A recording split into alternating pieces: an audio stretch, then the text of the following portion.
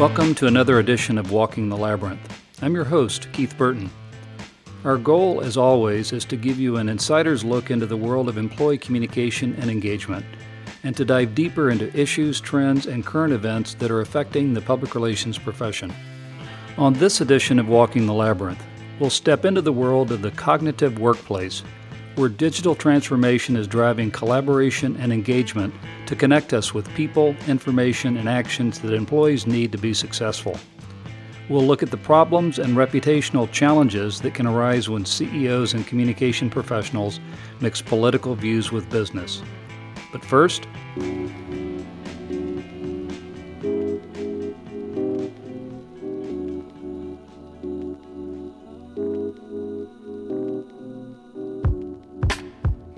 I led a project for a major healthcare company to assess the skills and competencies that public relations leaders will need in the future.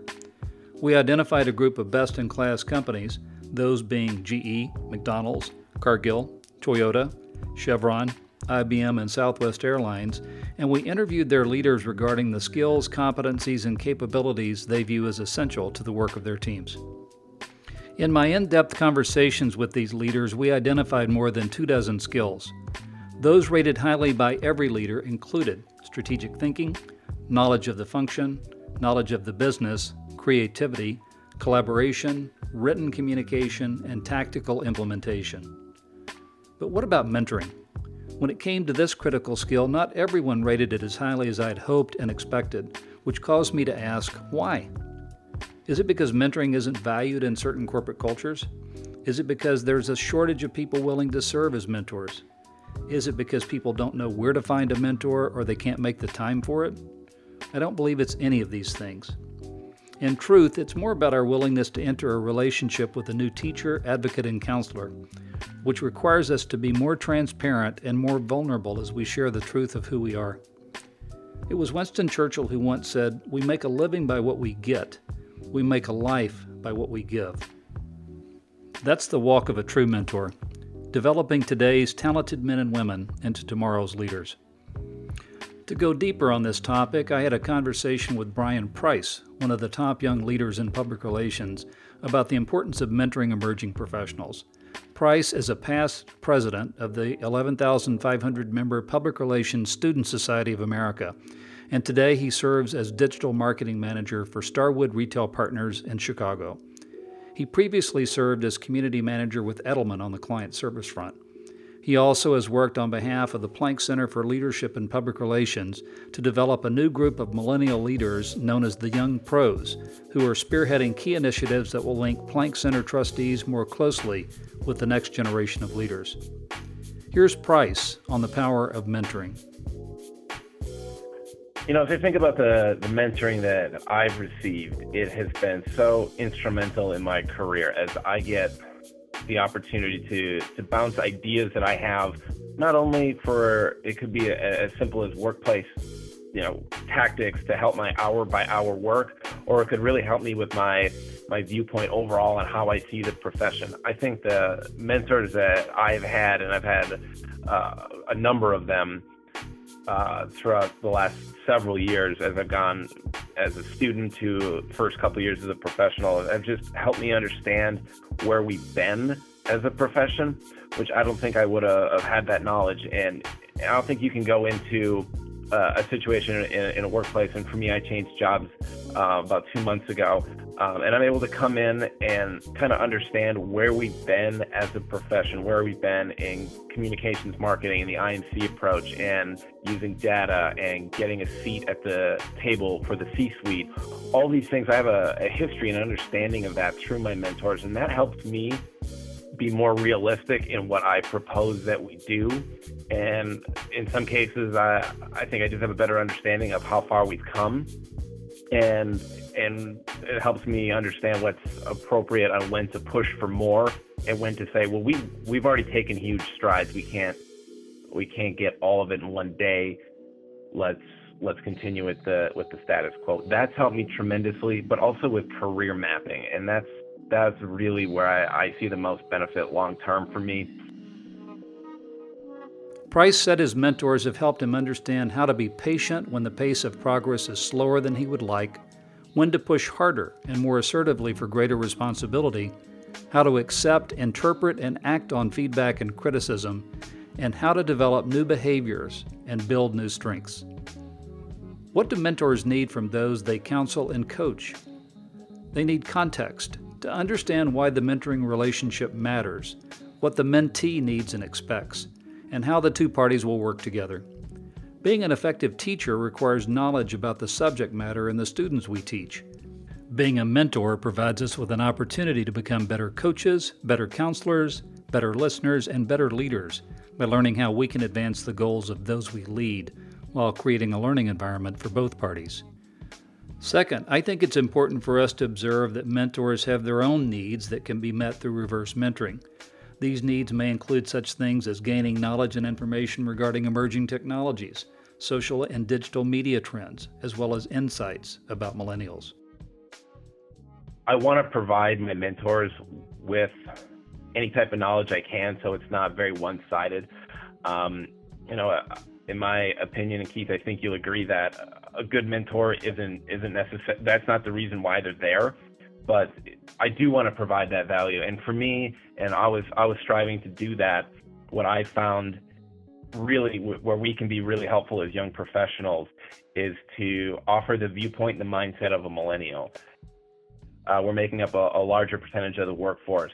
So it's not always insights about how I think, but just knowing how my peers think, whether it's, the friends that I have in different industries and how they like to approach their work. How many of my friends or my colleagues really do want to work from home and have that type of flexibility? It could be the flexible workplace. It could be, like how big of a deal is it for a company to offer free lunch more often, or there's food around, or there's opportunities to travel more, travel less. That's where I found where new professionals can provide value to senior leaders as they look to evolve their workplace, because they have the power to really make those changes. And what do future leaders need from us? In a word, Price said, it's perspective. I had a lot of help from my mentors in perspective, and that helped me a lot. I got a lot of advice that said, go agency first.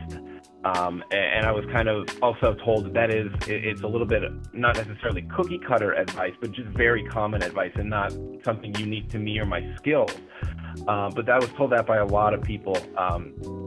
And the pros and cons were something that I had to weigh myself. But, when you get this kind of advice and perspective on this is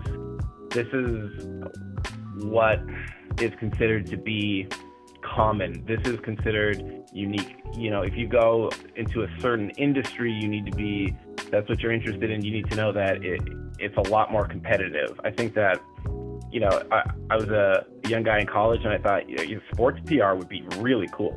Like, why don't I do that? And then I kind of understood from my mentors that that's a really niche market and it's tough to break in.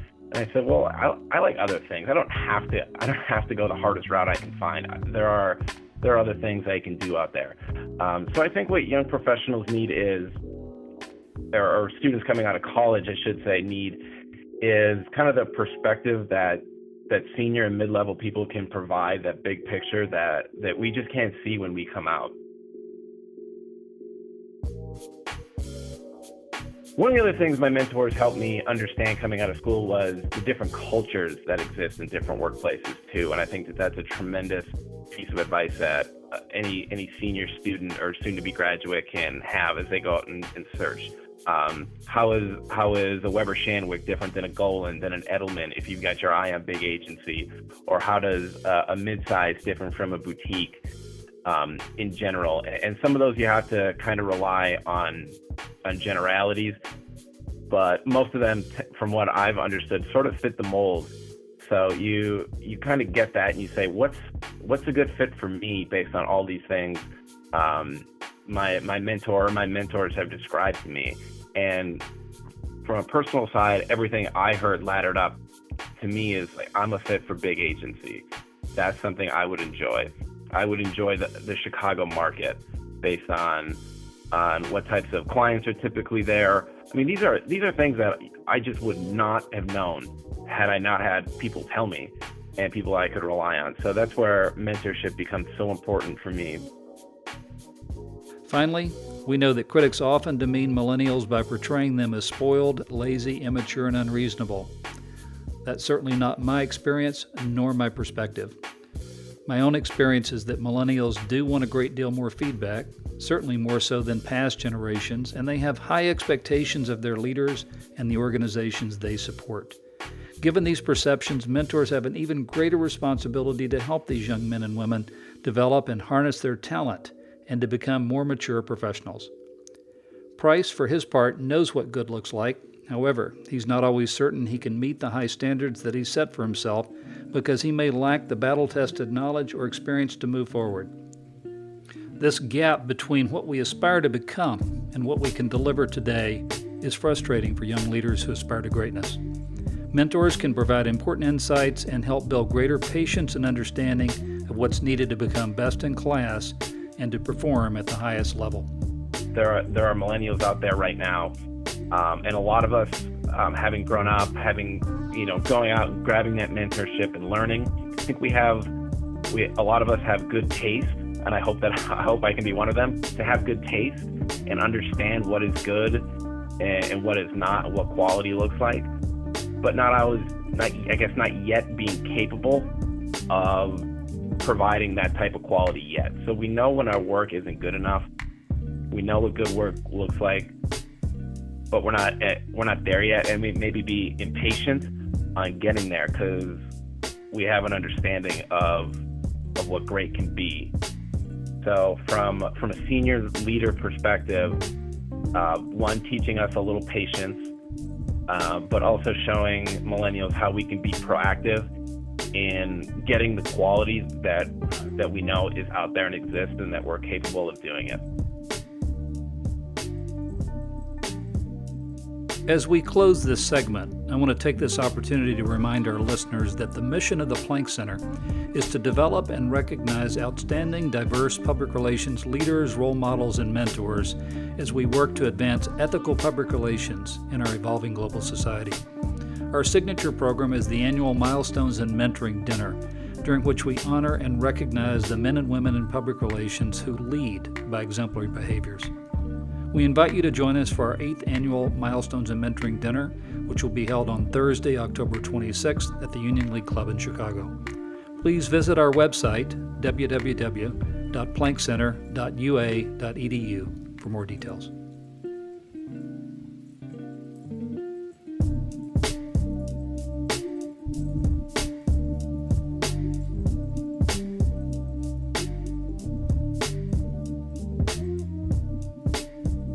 And now, here's our producer, Jarrett Burton, with a special report for News on the March. News on the March!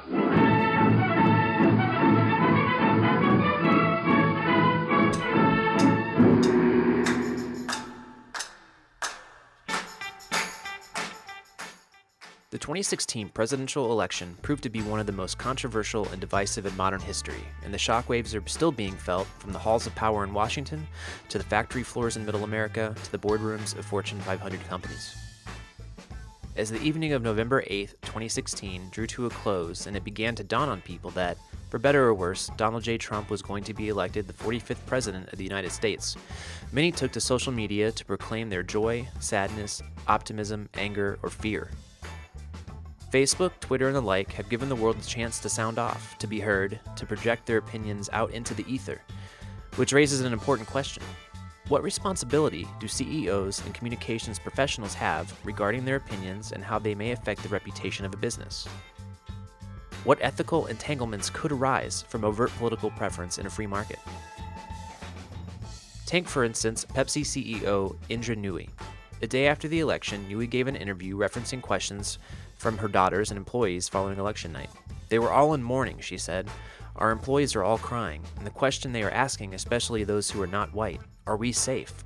Women are asking me, are we safe? LGBT people are asking, are we safe? I never thought I'd have to answer those questions. Nooyi also criticized the president-elect for his alleged mistreatment of women and language directed at them on the campaign trail. Quote, "Forget the Pepsi brand. How dare we talk about women that way? Why do we talk that way about a whole group of citizens?" Newey did, however, acknowledge the democratic process and spoke of unifying the country after such a divisive election. But the damage had been done. Within days, Trump supporters had already started calling for boycotts of Pepsi products.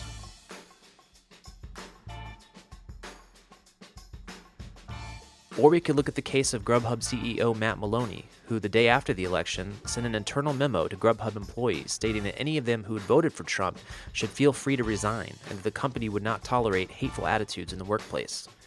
This memo was leaked to Fox News, which took it public, and Grubhub was soon feeling the financial repercussions, with their stock down 5% within 24 hours of the story breaking. Maloney had to later walk back his statement, indicating that his original comments had been misconstrued. "I want to clarify that I did not ask for anyone to resign if they had voted for Trump," he said. "I would never make such a demand. To the contrary, the message of the email is that we do not tolerate discriminatory activity or hateful commentary in the workplace, and that we will stand up for our employees." Pepsi and Grubhub weren't the only companies feeling the heat. In the days after the election, a list began to circulate, originating on a pro-Trump portal on social news aggregation and discussion site Reddit, of companies that had been unkind to the Donald during the election cycle and thus were deserving of boycott. Those companies included Macy's, Amazon, Dell Computers, Mondelez, Netflix, and Starbucks. Grassroots corporate activism, which has so often been a tactic from the left, was now coming from the right. This activism was also extended to highlight companies which Trump supporters should be supporting, which brings us to the curious case of New Balance shoes. New Balance was founded in Boston, Massachusetts in 1906 by British immigrant William J. Riley. Originally designed to improve arch support in workers who spent most of their days standing for hours on end, New Balance has evolved into an all-encompassing athletic shoe company, whose products are worn by everyone from mall-walking baby boomers to Boston Marathon runners to fashion-forward streetwear connoisseurs. One of the major tenets of the New Balance corporate philosophy is the commitment to making a majority of their products in the United States. Their shoes, shoeboxes, clothing, and ad campaigns are all proudly adorned with the Made in the USA imaging. The week after the election, New Balance VP of Public Affairs Matt Labyrinth stated that things are going to move in the right direction with Trump as president, adding that the Obama administration had turned a deaf ear to New Balance. After hearing these remarks, angry customers took to social media, castigating Labyrinth and New Balance for what they perceived to be pro-Trump comments. The problem, as it often is, was that these enraged customers only had half the story. According to the company, Labyrinth's statements were made specifically in reference to the Trans-Pacific Partnership. One of our officials was recently asked to comment on a trade policy that was taken out of context, New Balance said in a statement following the social media furor. The TPP would reduce tariffs and quotas on imported goods, but opponents have warned that the pact would cost jobs in the United States. As a 110-year-old company with 5 factories in the U.S. and thousands of employees worldwide from all races, genders, cultures, and sexual orientations, New Balance is a values-driven organization and culture that believes in humanity, integrity, community, and mutual respect for people around the world, said the company, which has been outspoken about its dislike for the Trans-Pacific Partnership. "We have been and will always be committed to manufacturing in the United States." In the days following the original story, white supremacist website The Daily Stormer, which had gained notoriety during the election for its courting of the more bigoted fringe elements of the right wing, published an article praising New Balance for being, quote, "the official brand of the Trump revolution," in addition to calling New Balance the official shoes of white people. This, of course, sent the company scrambling to issue a statement disavowing the Daily Stormer article, stating that New Balance does not tolerate hate or bigotry in any form. The company found itself in the ultimate catch-22. They had made a statement about TPP that was construed as political and caught heat from the left and were forced to walk it back. Then they received praise from a fringe element on the right and were forced to disavow. If it sounds like a no-win situation, that's because in a lot of ways it is, and this is a problem that will only continue to grow as companies attempt to navigate this increasingly fractured political climate. So what lessons can be learned from the examples of Pepsi, Grubhub, New Balance, and others? The men and women who lead these companies are the brand, and they must carefully consider their reputations, their points of view, their actions, and the causes and beliefs they may support and publicize. Elections and causes come and go, but a leader's reputation and the fortunes of the companies and the people they serve is a precious asset that can't be risked.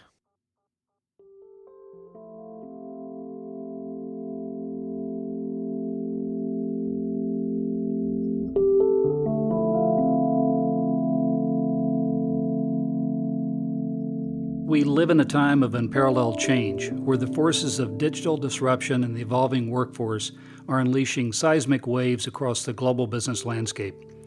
We see the effects of change as we look at the world through a different lens. The age of accelerating change, articulated by futurist and inventor Ray Kurzweil in 2003, is pulling us forward at warp speed. To illustrate his expectations for exponential growth, Kurzweil predicted the 21st century will be the equivalent to 20,000 years of progress at today's rate of change. Moore's law, which holds that computing power doubles every 2 years, still rules the world of integrated circuits. And the mind steps elucidated by author Gerald Hawkins in his book Mind Steps to the Cosmos remind us that the periods of time that separate major points of change in our world are getting shorter every day. What does change mean for the men and women in companies who, as consumers, expect consistency in brand interactions across channels and who long for a more engaging user experience with the information technologies and technical support their employers provide? We've entered the age of the cognitive workplace, where work and life merge in a virtual space with applications, services, and information on demand, where users access the technology, data, and analytics they need when they need it on whatever device they prefer to use. To learn more, I spoke with Rich Esposito, IBM's General Manager of Mobility Services. I think if you look at how we live every day, as a consumer, we are engaging in different ways and we are creating volumes of data. And as we see how the enterprises are working today, we need to treat and have the same experience that we have in our consumer lives. We need to have that experience available to us in the enterprise so that we can improve the productivity of the employee. We can provide them with the right access, the right apps, the right security measures, so that they can do their work. So the work life, while it's blurring every single day, is happening more and more at a rapid rate and pace. So we do think that this cognitive capability in the workplace is truly transformational. While employees today long for a workplace that delivers information anywhere, anytime, and on the devices they favor, Esposito said these features can be a management nightmare for chief information officers whose systems can be swamped by offering too many choices and by heavy demands for storing, managing, and retrieving information. He said the average employee is distracted by IT system disruptions once every 11 minutes, and when they're back up and running, they need about 25 more minutes to refocus on tasks. People compensate for these breakdowns by working faster, but not necessarily more effectively, and they induce more stress, higher levels of frustration, and more time pressures, and that ultimately affects a company's profits. Historically, most enterprises have treated the workplace and the employee in what I would characterize as a one-size-fits-all fashion, which is to say everybody gets the same device, the same access to applications, the same support services, whether you have 100 people or 100,000 people. And that's changed dramatically. Today, if I am a sales rep on the road, I need a different level of access and applications and even support than a person who might be an engineer or an architect working in an office.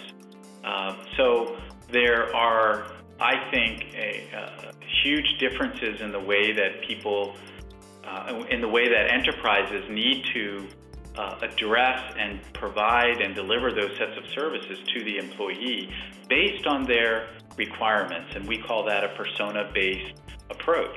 So we now, rather than a one-size-fits-all, having a strategy based on that, it's really a user-based experience.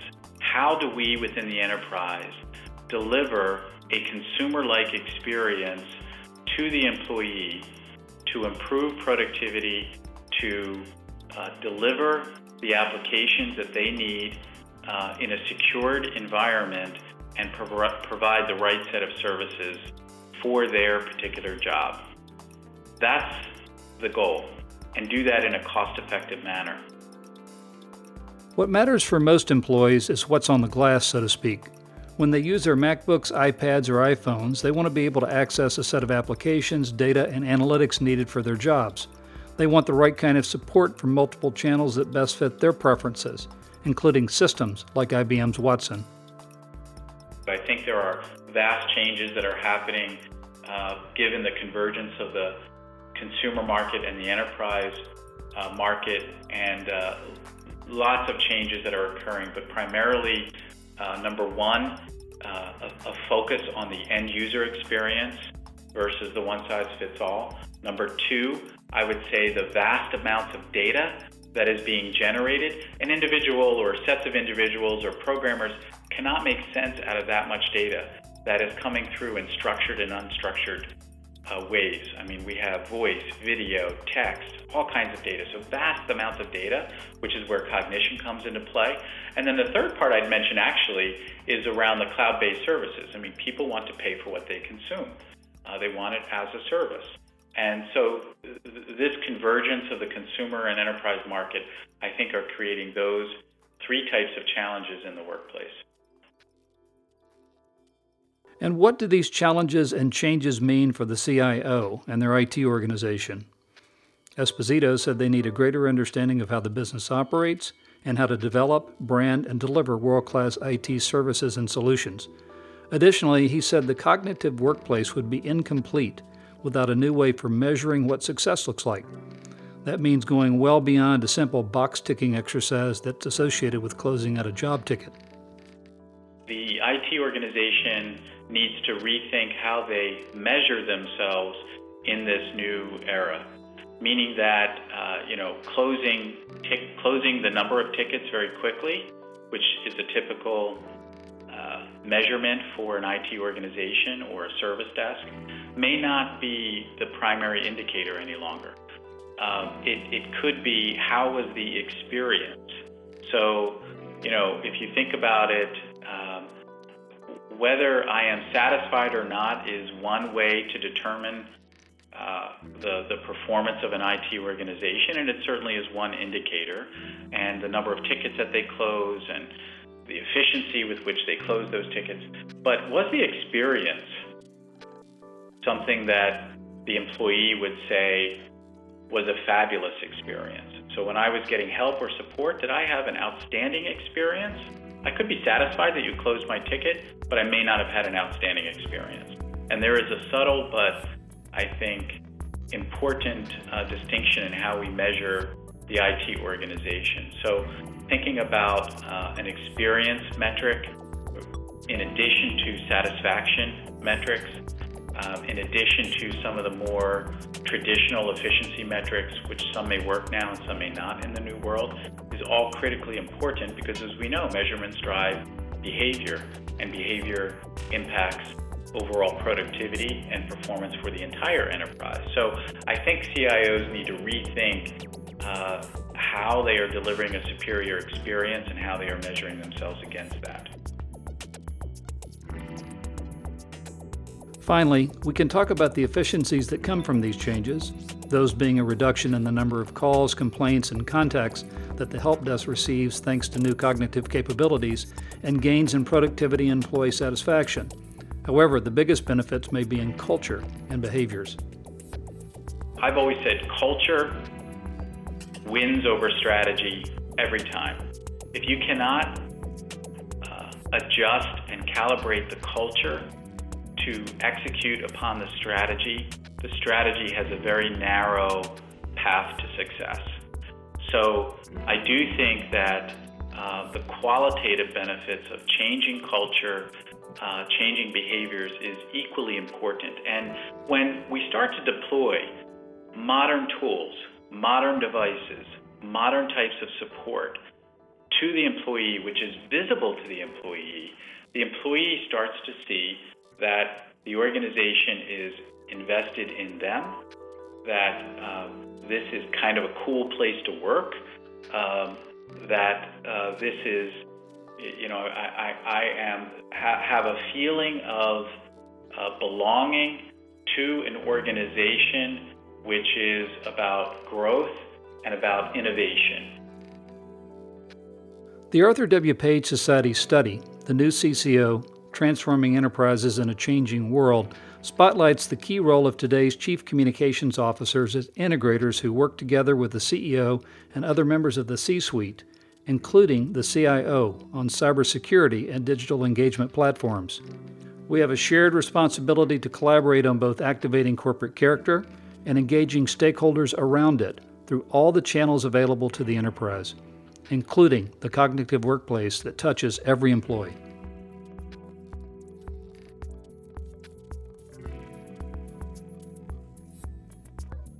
Stephen Covey, the iconic author and motivational speaker, once said, "We must look at the lens through which we see the world, as well as the world we see, and that the lens itself shapes how we interpret the world." As communication strategists, we must see the world through another lens to learn what others experience and how we can apply it in our work.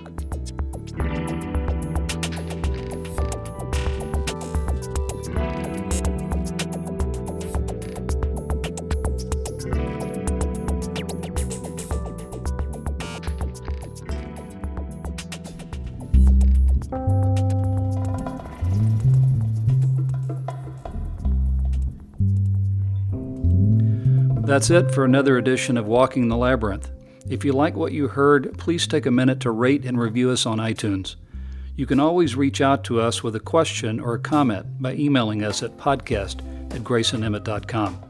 You can follow me on Twitter at @SKeithBurton, and you can visit our website at www.graceandemmettpartners.com. Walking the Labyrinth is produced by Keith and Jarrett Burton for Grace and Emmett Partners. Until next time.